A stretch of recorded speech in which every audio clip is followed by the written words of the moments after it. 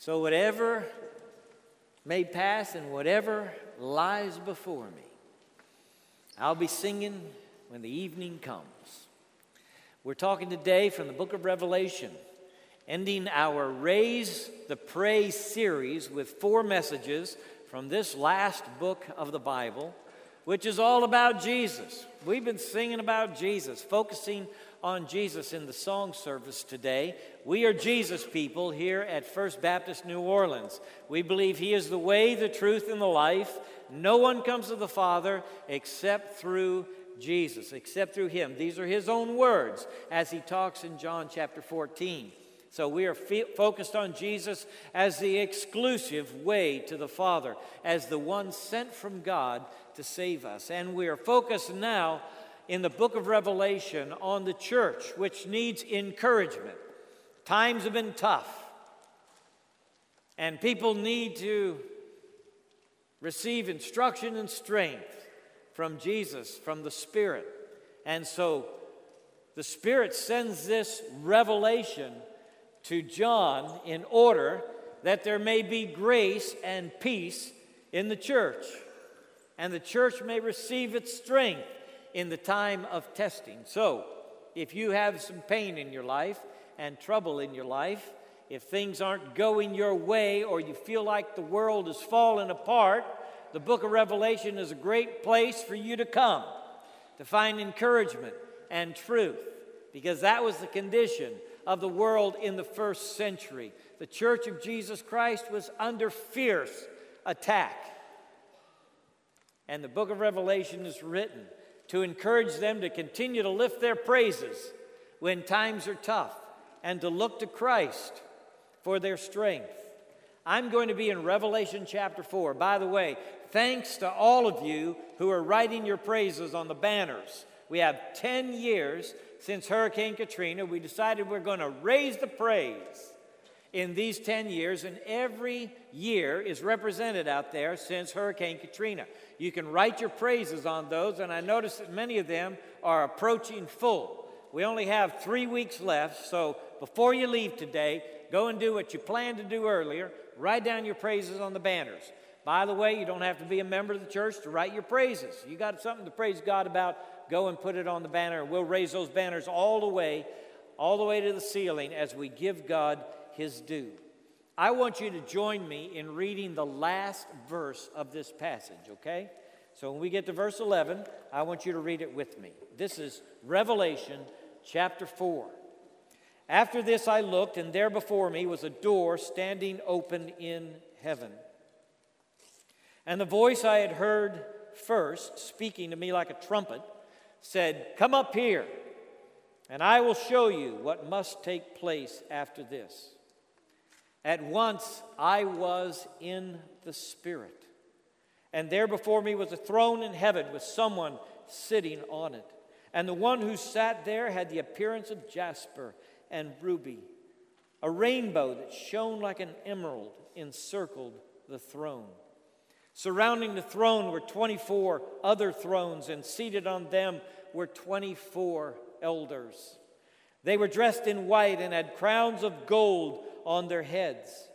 From the throne came flashes of lightning, rumblings, and peals of thunder.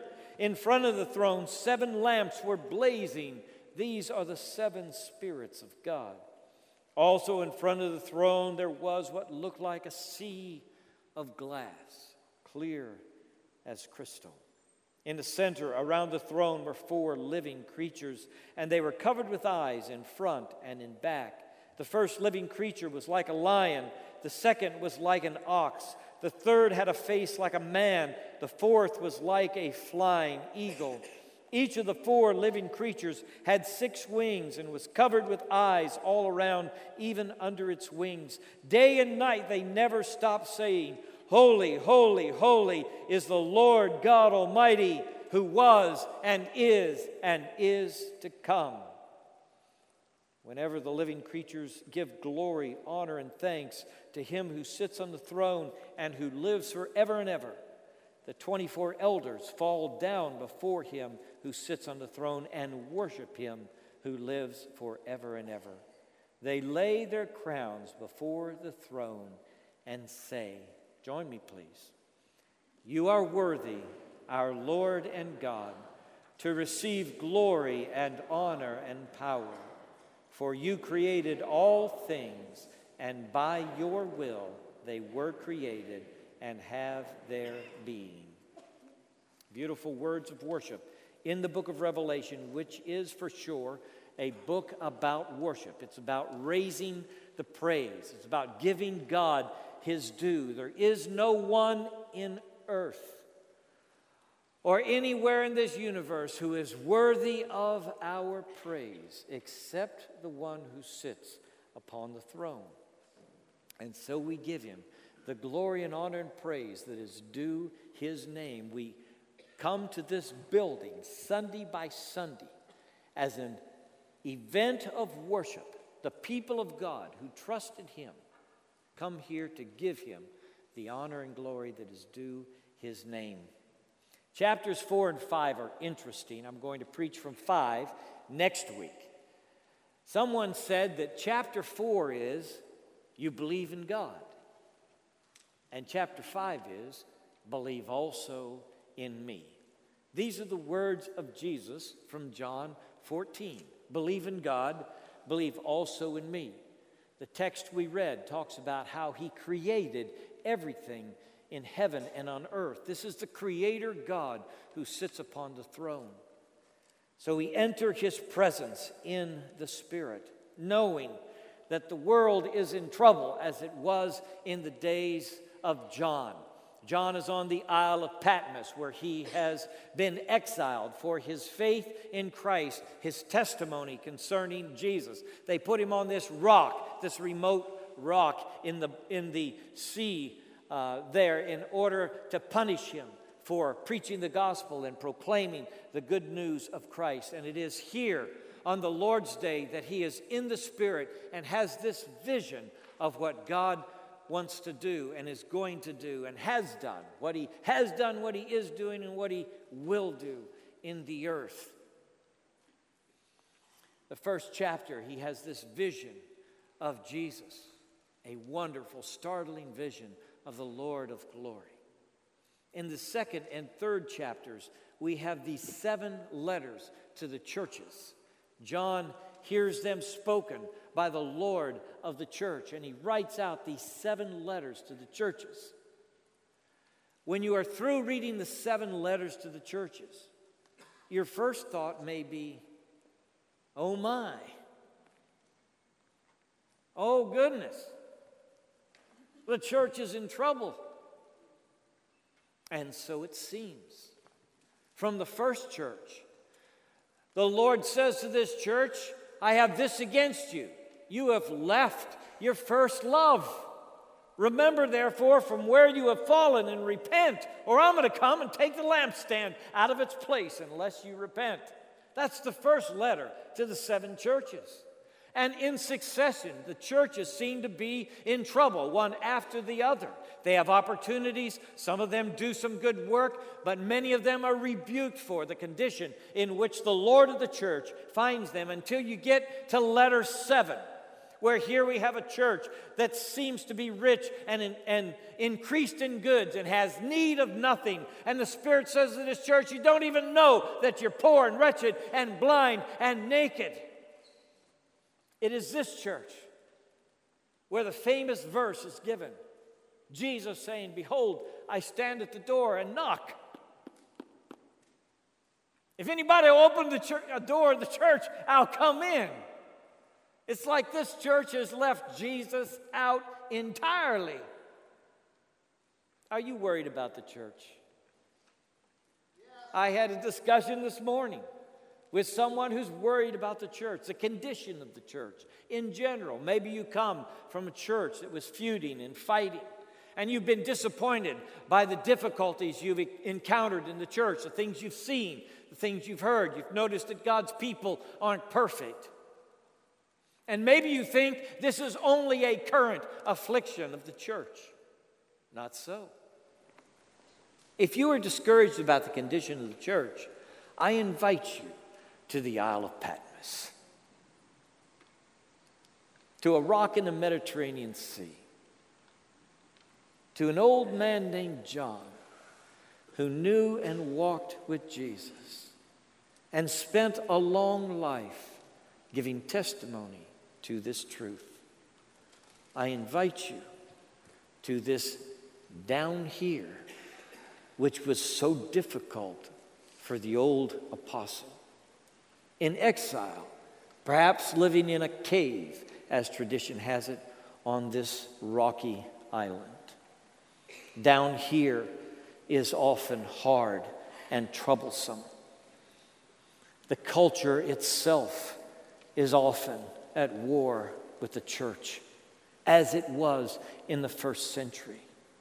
And people look sometimes at the world and wonder what is going to happen to this old world, so riven by conflict, difficulty, sin, and corruption. And then the church, as well, afflicted by its ills. That's why the Spirit says, come up here.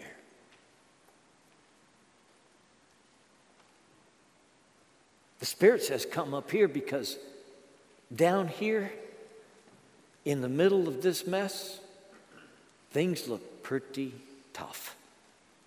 And sometimes you think you are viewing ultimate reality. In the middle of your pain, your sorrow, your suffering, your disappointment, the betrayal that you feel. You think this must be the way the universe is. That's why the Spirit says, the Lord Jesus, with a voice like a trumpet, says to his apostle, come up here. Look, I want us to be in the Spirit. We need this. We need to come up here. We need to be transported as John the Apostle was. He wrote this out so that we would follow his own pilgrimage. Come up here. I want to show you something, John. I want to show you something, church. In the first century and the 21st century, I want you to see things from a different point of view. I was traveling by jet between Asuncion, Paraguay, and Sao Paulo some years ago. And when I got on the plane, I said to the flight attendant, please let me know when we go by Iguazu Falls, whatever side it is on. I want to look through the window and see those falls. They have 10 times the volume of Niagara Falls. In a thunderous roar, the South American continent pours its water from one plain to another at Iguazu Falls. How many of you have been there? All right, we got a few who have been there. Someday I want to go close enough to see the butterflies.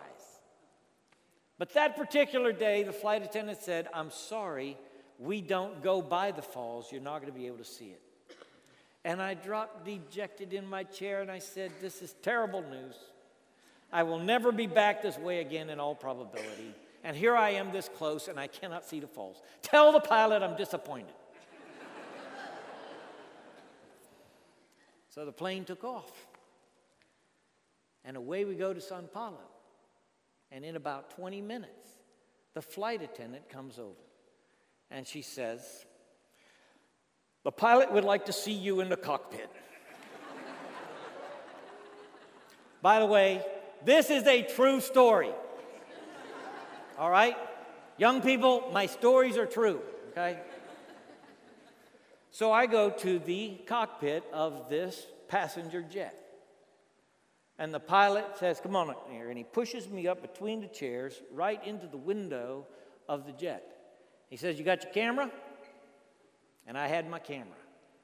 And he banked his jet so I could take a picture of Iguazu Falls. I saw it from 10,000 feet. There is a way to see the falls that is up close and personal. And there's a way to see this magnificent falls from 10,000 feet that few people see. And I saw that day. Sometimes you need to come up here. And that's what the Spirit is doing with John. He's saying, come up here. I want you to see something. Some of you have been digging in the sands of the beaches, have you not? Some of you spent the whole summer on the beach. Can you think about how many grains of sand there is in a handful of sand? Did you build any sand castles? How many grains of sand is there in a single sand castle? If you could take it and throw it and scatter it in the sky, do you think that there'd be enough grains of sand for every star in the universe? The fact is, this universe is so large. There are more stars in the universe than there are grains of sand on all the beaches of this planet.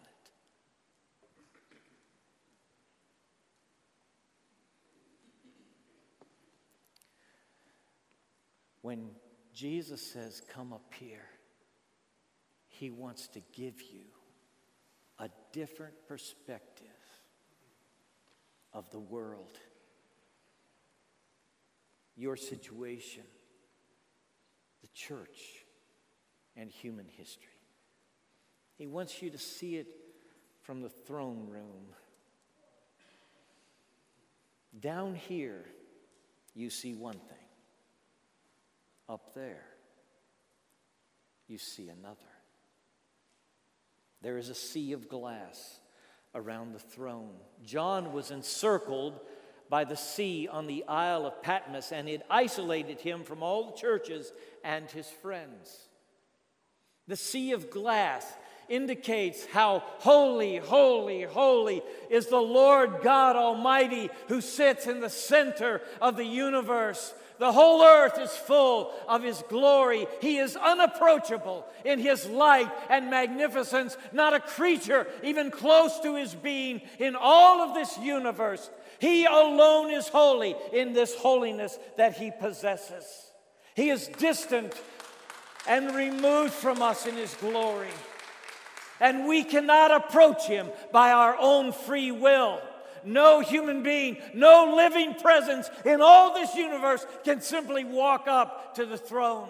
Access must be granted in order for you to come across this great sea of glass and approach the magnificent throne where He sits encircled in the rainbow. Jesus bought you access when He died upon the cross. And so today you can come boldly across the great sea to the throne in the center of the universe. Observe your future from this throne. Sometimes you extrapolate your current reality and believe that that's all the future. Observe your future from this throne with the sea of glass. For the throne is both far away, as the sea indicates, and very close, as the invitation announces. In the Spirit, you come to the throne room, to the center of the universe. And from this perspective, you see how things really are in a world so vast, with a God so great who created everything there is, including you. Observe your future from here, from this throne room. Some of you have sat at the feet of people who predicted chaos, tribulation, distress, and the end of the world. And you have read their books and seen their movies with fascination. And some of you have been very troubled by the predictions about the end of the world. I have been in your shoes. Over and over again, over these years of ministry, I have heard the predictions. 1978, 1981, 1988, I got the book, as 4.5 million people did, by Edgar Whisenant, who said there are 88 reasons why Jesus will come in 1988. And if it doesn't happen, the Bible is an error. Did you know he said that?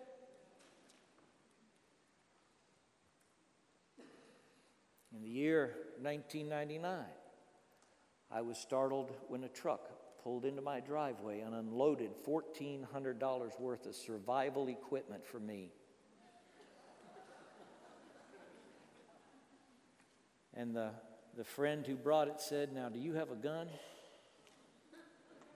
Because the world's about to come apart. This is the end. Y2K. Had a friend call me in 2010 and he said, "David, this man has an earned doctorate." He said, "David, I've been studying things.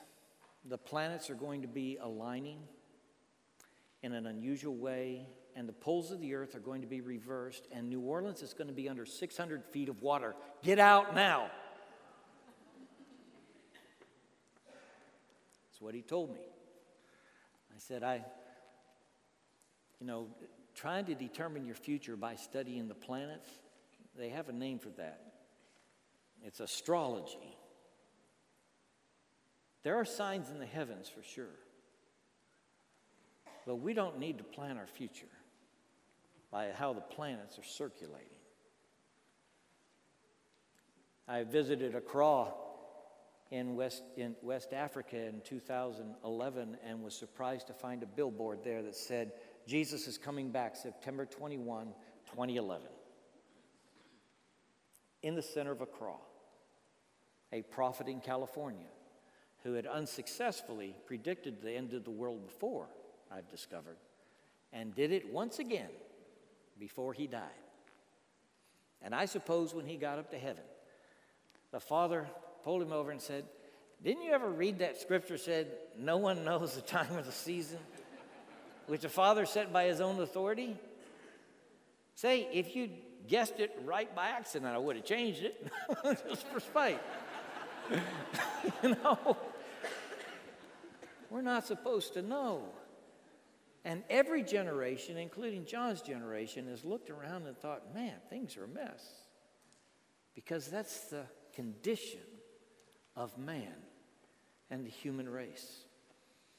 And when I run into somebody who is stirred up and upset about the condition of the world, and they've lost their peace, and some of them feel like they're fulfilling the prophecy, men's hearts failing them for fear of the things that are coming on the earth, I think to myself, Lord, Revelation begins with grace and peace to you. Grace and peace to you. It is not written to disturb our peace, but to help us go from down here to up here and see the great God who made it all and see the future from the throne room. That he is the one who is in control. You need to visit heaven. This is the throne in heaven. And in the spirit, just in your mind, transport yourself to heaven. And know that God has prepared a place for those who love him, and our future is secure in him. And for those Christians who first read the book of Revelation, they are reading and they're seeing that God is still on the throne, even though this evil Roman Empire is trying to exterminate them. And God is still on the throne, even though they feel powerless in their world, and they have no vote, and they have no legislators, they have nobody in the powerful places of government, and yet God is on the throne. It is like Isaiah in the temple, as we've already read. It was the year that King Uzziah died, and he was a good king. He did what was right in the eyes of the Lord, and he died, and God's people were distressed by his death, and the throne was empty. And when Isaiah went to the temple, he saw the Lord seated on a throne, high and lifted up. That's what worship does for you. You realize in the moment of worship, the throne is not empty. God sits on the throne. And he who made everything there is will unfailingly bring about his purpose in this world. And you need not be distressed, disturbed, because God holds the future in his hands. And your future is heavenly. Jesus said, I go to prepare a place for you, and if I go, I'm going to come and get you and take you with me to where I am. Jesus talked about heaven over and over. And he said, that's your destination. You follow me, and that's where you'll be, in the presence of God forever and ever. R.G. Lee was a famous pastor who led First Baptist Church for 4 years. I think he left in the year 1919 to go to Bellevue Baptist Church in Memphis, Tennessee. I have heard that this man, who for many years served God here and lived a very long life, on his deathbed, said to his wife, whom he called Mother, Mother, I see heaven, and I never did it justice in my preaching. There are 600,000 words in the English language, but they fail us when we try to describe the future God has for us. It's beyond human language to describe the wonders of a future face to face with the Savior. Fanny J. Crosby wrote it. She was blind. Face to face with Christ, my Savior. Face to face, what will it be? Face to face when I behold him, Jesus Christ who died for me. Face to face. It's a reality that the Father's preparing for his children. I'm looking forward to it. I said to my dad, are you okay, Dad? Of course, he was on his deathbed, and he said, David, it's just moment by moment. Moment by moment, I'm kept in his love. Moment by moment, I have life from above. Looking to Jesus till glory does shine. Moment by moment, O Lord, I am thine. That's where we are. Heaven is real. It is a place prepared for us as we follow Christ. And so we, like the elders in this throne room, take our crowns and cast them at Jesus' feet. We worship in the throne room just like they did. These crowns are golden crowns, and I suppose they represent the rewards that these elders, perhaps the 12 patriarchs of the Old Covenant and the 12 apostles of the New Covenant, they could be represented here. And they take their crowns and they lay them at the feet of the one on the throne, because he alone is worthy to receive them all. And every good thing we do, he empowers us to do. Everything is a gift from him. Our life, our breath, our talents, our resources, our speech, our movement, our mind. It's all from him. And so he receives the crowns in worship. And they say, as they lay their crowns before him, worthy are you. Worthy are you, O Lord, to receive glory, all the glory that I might get. I deflect to you. I want to let my light shine before men so that they may see good works and glorify the Father in heaven. That's what Jesus said. Let your light so shine before men, they may see your good works and glorify your Father in heaven. All glory to you, Father. I don't want any compliments, don't want any praise, don't want any glory. It all goes to you. All the honor goes to you. You are worthy to receive all honor. If there's any honor in this life, any recognition, I deflect it to the Father God who created me. I lay it at his feet as part of the crown. All glory, all honor, All power to you. That's what worship is. Worship is you coming into this room and falling down before the God of this universe, and in this very vulnerable position, saying, God, I'm yours. Whatever you want. Not my will, but thine. Everything I am, every power that I have. You are created in the image of God, and God has carved out some power for you. You do have some power. You have volition. You have will. You have strength that He provides. And when you give Him all glory, honor, and power, you are saying to Him, Lord, all the power that I have, I lay at your feet. My influence in my community, the words that I speak, the family that I lead, everything, I'm laying it at your feet, God. Whatever you want done, that's what I want to do. All power unto you. When we come to the response time, it's your opportunity to lay all glory, honor, and power at the feet of the one who sits upon the throne. He created you. You are His by creation. He sent His Son to save you. You are His by redemption. So all that we are, we lay at His feet. Bow with me, please.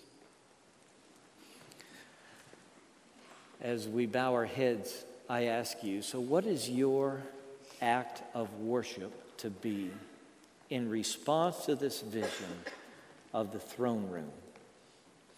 Are you the one who has considered receiving Christ as Lord and crowning Him within your own heart, but you've not done so up to now?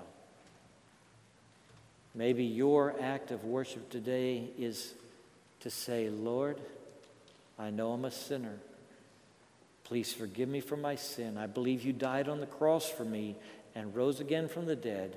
Lord Jesus, I ask you to save me, and I receive you as Lord. Maybe you have received Christ as Savior, but you've got some things you've never surrendered to Him. You've never laid them at His feet. You know you're in rebellion in these things. Maybe you've never publicly identified yourself as a follower of Jesus. You could do that in just a moment. You could come saying, you know, I've trusted Jesus as Savior, but I'm ready to be baptized and be a visible part of His church. Maybe God's been dealing with you about other things in your life that need to be laid at His feet. Maybe you want to come and pray in just a minute. Maybe you want to come and pray with one of us. We are ready to receive you. Lord, we pray today that our worship in this moment of response will be pleasing in your sight. In Jesus' name we pray.